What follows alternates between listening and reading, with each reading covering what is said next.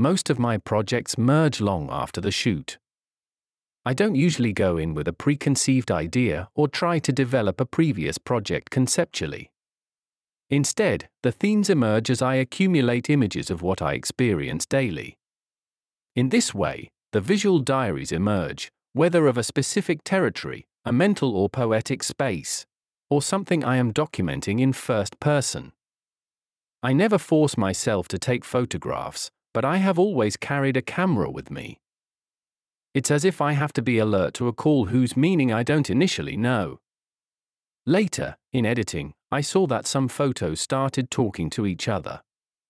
I noticed that something may be connected to the territory or to an emotional state that is reiterated. Intuition and the senses are very present in the shot, and it is from that contradiction in the editing, which is always more rational, that my own worlds emerge, which suggests me.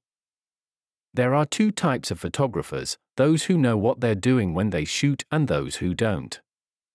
I feel closer to the second group. Sometimes, it's a curse not to have things clear, but in the end, it's a struggle with yourself and your obsessions without knowing why. I approach the subjects I photograph unconsciously, which means that the connection between poetry and image is very present in my work, regardless of whether or not it is more recognizable to the viewer.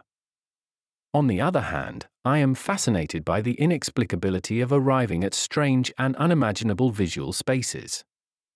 Without image sequencing, I would never glimpse any of that.